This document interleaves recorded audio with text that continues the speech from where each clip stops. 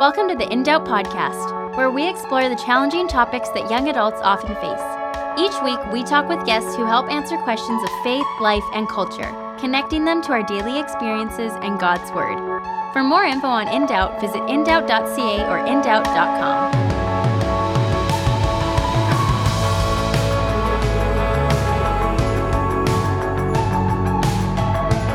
Hey, welcome to In Doubt. I'm Isaac, your host.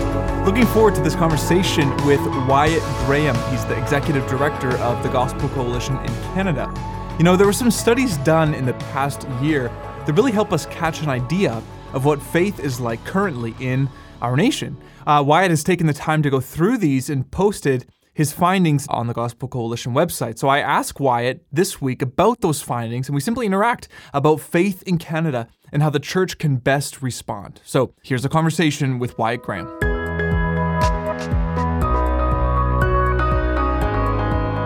With me today is Wyatt Graham. Wyatt serves as the executive director of the Gospel Coalition Canada, and he also blogs regularly at wyattgraham.com. It's great to have you with us today, Wyatt.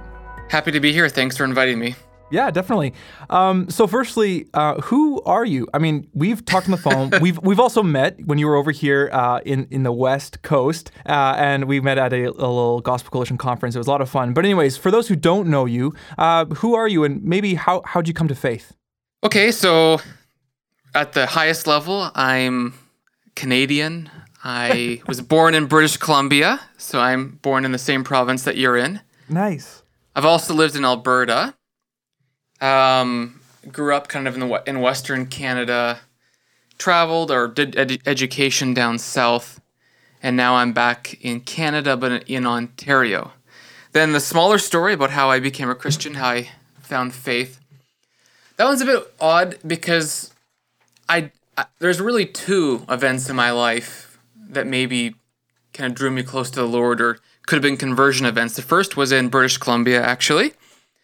So I was, 3, 4, 5, 6, and I just remember praying with my brother and asking for the Lord to forgive me, or something to that effect. Right. And the second event would be about 16, 17. Couldn't sleep one night, and I went to a cooler room in the house and found a Bible. I opened it up and read it, and something changed the next day, and I just, had a huge desire to know what the Bible said, and eventually I consistently followed the Lord. So I'm not really sure which of those two events was my conversion. Or maybe it was the first one and then the second part was really just the Lord drawing me to a closer relationship to Him. Yeah. It's hard to know. Yeah, that's so good. And for those who don't know, what's the Gospel Coalition Canada, and what role do you sort of play there? And then what purpose does the actual organization play in Canada? Well, the Gospel Coalition simply wants to renew the contemporary church in the ancient gospel. So it's a movement of people, churches, that recognizes that we face challenges in the world, and in Canada in particularly. We face false teaching, lack of resources, lack of unity, and I'm sure various other challenges. So the Gospel Coalition Canada is asking Christians in Canada to join together for the sake of the gospel, to renew the gospel in our lives and churches, and to meet these challenges head on by looking back to the ancient gospel of Jesus Christ and its implications for life. So that's in sum, and I'm the executive director of the Gospel Coalition Canada and have been for just under 2 years. We're actually pretty new in Canada, have really been here for, really just about 2 years in our nation. So right, that's the basic summary. Yeah, no, that's so good. Thank you for that. You recently spent some time digesting a few studies on faith in Canada, so I'd really just love to hear from you and to take some time for you to explain what some of those findings are, because, many people just don't know, and then how you and the church at whole can respond to those things. So yeah, some findings and then some responses. I'd love for you just to kind of share some of that. Yeah, I had spent some time looking at different statistics about religion in Canada. And, one of the things interesting in Canada is that we don't have the same kind of polling or statistical studies that the United States has. So it makes it a bit more difficult. But I did find about 2 organizations in one study that did some really good work. There were the Angus Reid Institute, Statistics Canada, and there was actually a recent academic study done in Southern Ontario, which studied various churches that were both growing and shrinking. And basically gave them questions. And I think we can, find some really interesting data in there and things that can encourage us as Canadians, and especially as conservative evangelical Canadians, or at least those Canadians who love the Lord, love the gospel, and follow the Bible. One of the things that was really interesting in this Southern Ontario study was that for many of the churches that were not growing, and in fact were shrinking, it was true that they didn't hold fast to the gospel, the bodily resurrection of Jesus Christ, and really conservative theology. Whereas the churches that were growing in the same region more often believed in like the bodily resurrection of the Lord, the gospel of Jesus Christ, and basically conservative traditional Christianity. And that's an interesting trend because I think a lot of times we hear that in order to reach a new audience, to bring in people to the church, we have to figure new strategies or new ways of bringing people in. But actually this study, well, it doesn't say that you shouldn't use strategy.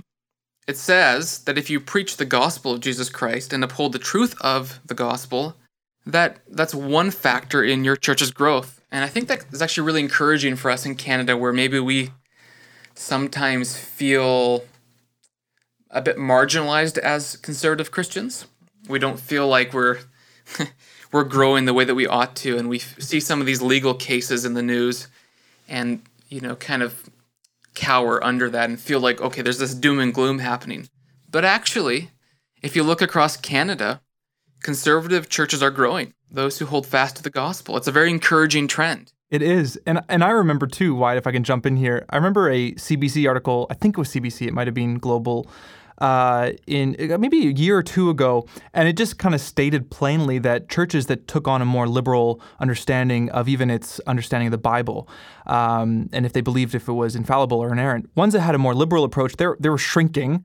And those that, like you just said, the conservative churches that had a more explicit understanding and inerrant view of the Bible were growing. And I think, and I mean, maybe you'd have some thoughts here too, but I think one of the reasons why churches that maybe don't preach the explicit gospel, the bodily resurrection of Jesus, the gospel correctly, or the inerrancy of the Bible, if someone goes to a church that doesn't really have a stance on those things, then maybe the Rotary Club or going, to the swimming club, that might be just as good fellowship than going to the church that doesn't really have a stance on any of those things. So it kind of makes sense to me why they would be shrinking. Well, I think people today, in maybe the age category of under 40, go to church for a reason. Where I think if you were in that older category, when you were younger, you went to church because that's what everyone did. But the younger, the under 40 generation, maybe they don't grow up in a church culture, so they're only going to go for a reason. So if you're offering a church service without any truth, without any kind of authority, without any conviction, well, why not just go to the movie theater? Why not just find a different group? Why not just find, a group of young mothers at the library to get along with? Why go to the church? And I think that we have something unique because we're offering the gospel of Jesus Christ, something that transcends the world, something that's true everywhere, and something that we're to preach with conviction. And I think many people, God's people, are attracted to that. So I think that's something we can take courage in, despite some of the difficulties and challenges that we face in our country. Yeah, and I would even say, just to end this one point before we go to the next, that when a pastor preaches the gospel, or a whole church that's under that kind of teaching goes out in their communities and they believe in this bold gospel, it's radical, and a lot of young adults are attracted to what's radical and kind of out there. And the gospel is out there because it's totally anti, postmodern, post-truth culture that we're in. So I think that's awesome. Yeah, and I think one of the things that you see, which is interesting, I don't know if this is something that you've run into, but a lot of younger people, and by younger I mean under 40, so I don't mean like right. 15-year-olds, younger Canadians are looking for something, and they're actually going down the Canterbury Trail to the Anglican Church. They're going to Rome, and they're going to Eastern Orthodoxy. So why? Well, I think some people are going to those churches because they see it's rooted in something beyond the present. I mean, our lives are so transient, unstable. You have a job for 3 years, you're in one apartment, in another apartment. I think people are looking for something stable. That's good, yeah. And I think, kind of going back to the same point, when we have something that's the most stable and unchanging truth and community in the world, something that started at creation and has continued, or started as the church 2,000 years ago. And we can offer an ancient gospel that can meet the needs of the contemporary church today, that will, because God is true and God is real, and that faith is ancient and we're rooted in something beyond ourselves. So, yeah, we might move from one apartment to another or one job to another, but the gospel and God never changes. He is always who he is. And I think that is attractive to people. They want stability, and they want something beyond this transient world in which we live. How do you think then, if that's the reality where a lot of people under 40, the younger kind of Canadians, if they're kind of attracted to that, Eastern Orthodoxy, Catholicism, things like that, I feel like it's because there are physical things they see that are old, like they're in old buildings, they still wear their old garb, they say they chant these old chants, and then the evangelical church, it might just look like, just the world in its physical look. So how can we sort of say that this is an old established faith rather than, getting in old buildings? Yeah, that's a good question. So, I think what you said is exactly right. People are drawn to the liturgy, some of the what appears old, what appears to be an ancient practice. And now, just a quick note before I answer your question directly. There are about 550,000 Orthodox Christians in Canada, and there are 630,000 Baptists. So if you're a Baptist, and that's the only world you know, there's nearly as many Orthodox Christians in this country as there are Baptists. just as a note here. Now, of course, there's many more evangelical or Protestant Christians if you count, the different groups. Sure. But, okay, so yeah, the question is, as evangelicals, we don't tend to have some of those ancient liturgical traditions. So in what way can we show that the Protestant evangelical church is ancient? Well, I think you have to go back to the Reformation, and one of the things that was important to the Reformers is that the true church is born on the Word and Spirit. So the Word of God, found in Scripture, that points and testifies to Jesus Christ, is ancient. It's 2,000 years old. And the practices prescribed in that Bible, namely communion, baptism, preaching of the gospel, evangelism, discipleship, and the various kind of practices surrounding that, that's actually ancient, and that's everywhere in the world. It's not just something that kind of sprung up in North America 200 years ago. Right. But sometimes I have to say that, it's interesting. When we look at our churches, we sometimes sing hymns that are from like 1880 to 1980. And it seems like our tradition's only within that like 100-year period. But that's not true. We have, 2,000 years of hymns and history that we're actually a part of too, because we're all born from the same Spirit on the basis of Scripture, worshiping the same God in Christ Jesus. So I think we have a lot to offer through the Word and Spirit. That's so good. When it comes to evangelism, I found one of the points from an article you wrote, which I'll put the link up for our listeners to find. But yeah, I'd love for you to share that statistic about the religiously committed people in Canada, how they view evangelism. I thought that was very interesting. So only 29% of religiously committed people in Canada view evangelism positively. So these would be the insiders. And only 8% of all Canadians view evangelism positively. So less than, on average, less than one person out of 10 will see evangelism as a good thing. Right. And I think that's largely, or it could be connected to, the idea that religion is something that shouldn't be public, but should merely be private. So I think you see this with the Trinity Western case recently, where a law school was told, something that could have been a law school was told that, look, you actually can't run your law school if you require people to live by your religious code when it comes to marriage. That's something that you can't have in a publicly accessible institution. Yeah. Essentially, religion has been pushed really into the private sphere, and I believe it was it Pierre Trudeau who said something to the effect of, "We don't care what you do in your house or bedroom. Like that's for you." Right. But that's kind of where religion has been pushed. So I think evangelism, this idea of going out and persuading people to join your creed, your gospel, is viewed as something that it just doesn't make sense. It's actually it goes against our inclusive culture, because for Christians anyways, we're telling them, look, all these options out there are wrong, except for this one option. Yeah. Which is that you must repent and believe in the Lord Jesus Christ in order to be saved. I think that's perhaps part of the reason that these statistics are this way.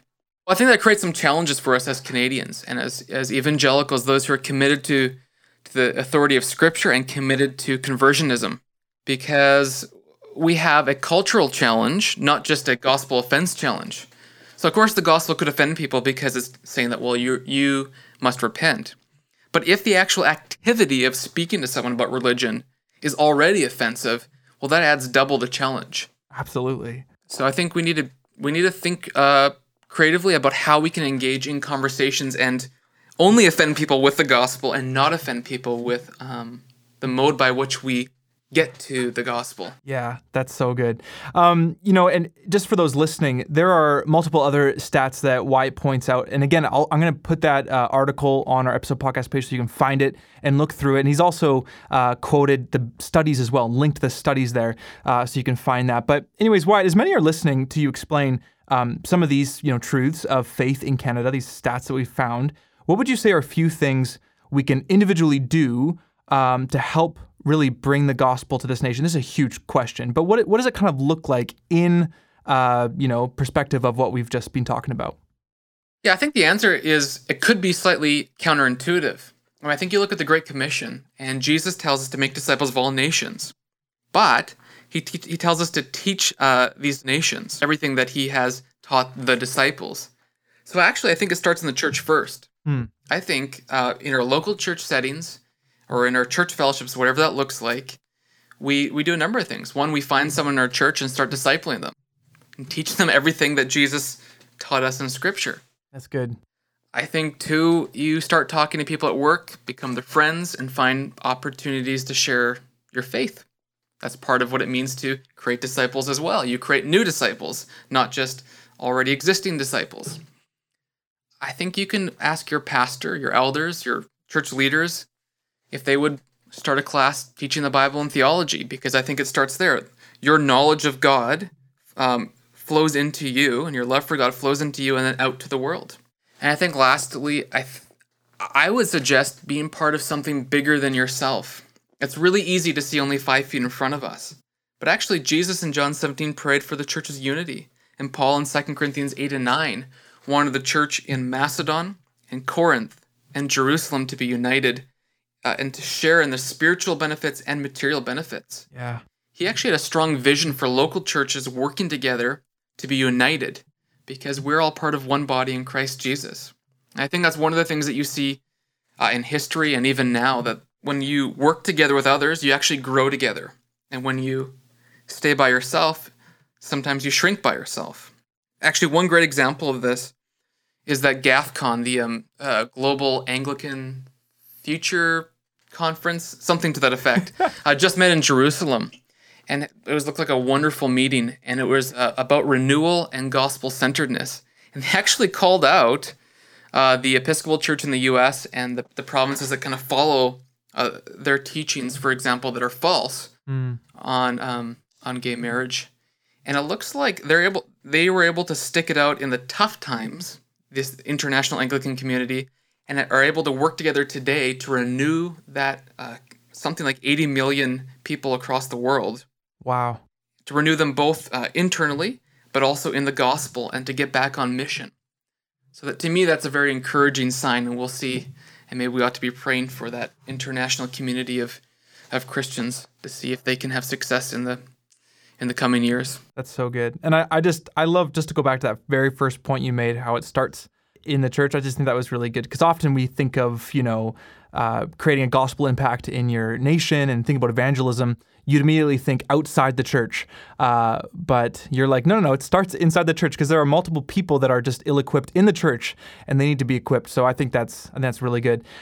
What are a few questions why you'd suggest we ask ourselves pertaining to how healthy our local church is? I don't know if we do this often enough, and I think it's really important. So yeah, what questions can we ask ourselves to discern if our local church is going in the right direction to make this great gospel impact? I think there's really two questions, and they're related. First, does the church proclaim the gospel? And the second is, does the church love each other to the extent that the world can see that love and know that God is there? So in other words, does the church confess Orthodox beliefs and back up that confession by love? That's a healthy church. Love God and neighbor as yourself. Do you believe truly? And can you back it up by genuine love? And can people see that and be like, I want what they have? Yeah. It's interesting when Jesus, really quickly, when Jesus talks to the Samaritan woman, he mentions, that we should be worshiping in spirit and truth. And I mean, there's lots of different ideas on what that means, but I'm thinking like, okay, if spirit is evidenced by a boldness, a courage, a fervency, and then truth is evidenced by understanding doctrine in your head and biblical theology and so on. When you look around, Wyatt, at your local church and the churches across Canada that you are acquainted with, are you seeing a good balance of that? People worshiping in spirit and truth, obviously not just singing, but in all their life? Or are you seeing one lacking? Or I'm just interested in that. Well, I think I'm encouraged by people's confession of the gospel and pursuit of God. I think there's always room to improve. I mean, in the studies that I looked at, one of the interesting things was that only 9% of, I think, religiously committed people found an intellectual pursuit as a primarily important thing. Now, of course, if you're a Christian, you don't have to, be an academic or something like that. But at the same time, Jesus says in John 17 that this is eternal life, that you may know God and His Son, Jesus Christ. So to know God at least requires some intellectual pursuit. It doesn't mean that you're an academic, but it means that you're thinking and trying to know Him in an intimate way. So I do think that's an area in which we probably as evangelicals can improve upon, where we can think more carefully about who God is and what that means for life. But overall, I am encouraged about the direction that churches are going in terms of their love for the gospel and love for each other. Mm-hmm.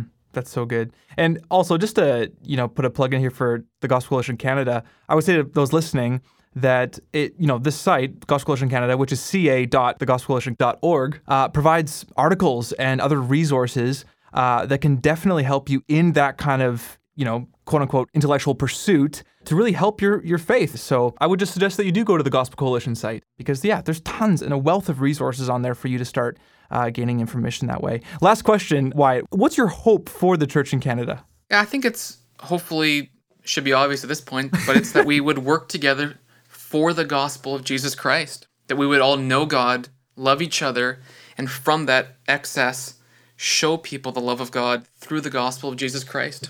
And then instead of maybe doing it on our own, that we'd link up in arms with other churches in our communities and find ways to reach our community, reach our neighbors with the gospel. Yeah, that's so good.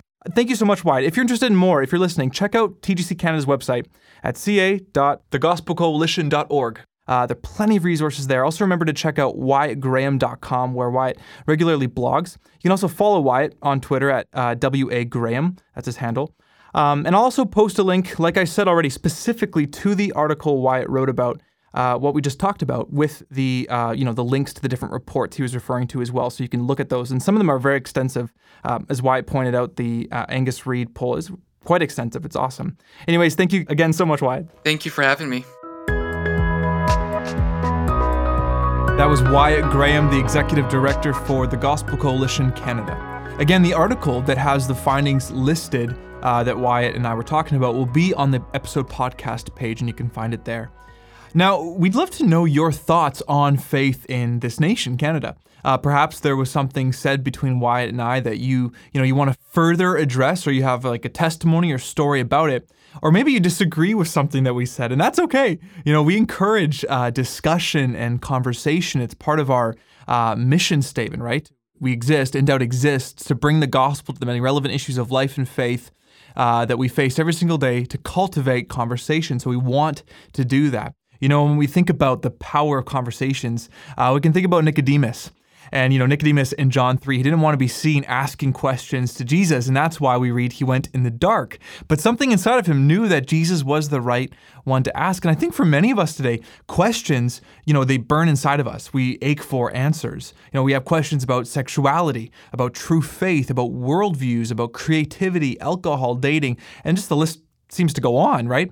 And like Nicodemus, we might be afraid to ask those questions out loud in public, or we just can't seem to find, good conversations happening around those topics and those issues. But here's the truth. Conversations change lives. There's an obvious change in Nicodemus's life and beliefs from John 3 to John 19. John 3, we have him going to Jesus, asking these questions. He's confused. He doesn't understand what Jesus is talking about. And then we read John 19, and now we see him helping, bury the body of Jesus in honor of him. So just for all those listening and who are kind of unfamiliar with In Doubt, let me just say this. At In Doubt, we're continuing to provide gospel conversations so that lives are changed. And I'm excited about the strong mission and vision of In Doubt and the growth that it's experiencing. But anyways, we encourage discussion and conversation. And the best way for you to begin that conversation is by simply responding in the comments section underneath the post of this conversation that you're listening to right now on Facebook, Twitter, or Instagram. And we can guarantee, we'll promise that we'll respond to your response and we can have a conversation.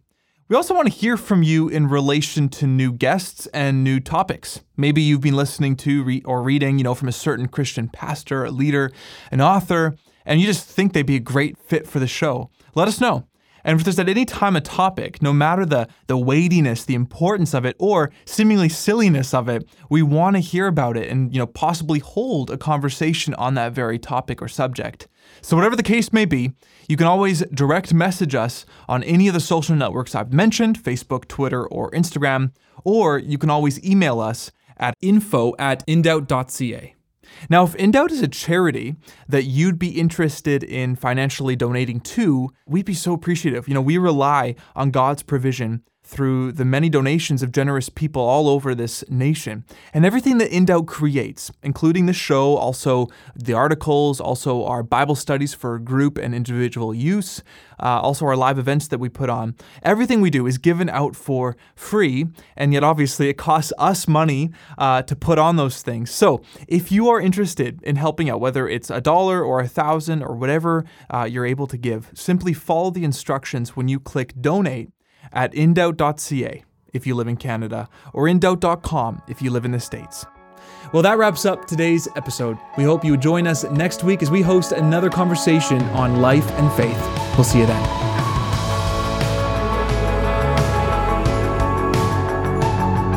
Thanks so much for listening. If you want to hear more, subscribe on iTunes or Spotify, or visit us online at indoubt.ca or indoubt.com. We're also on social media, so make sure to follow us on Instagram, Facebook, and Twitter.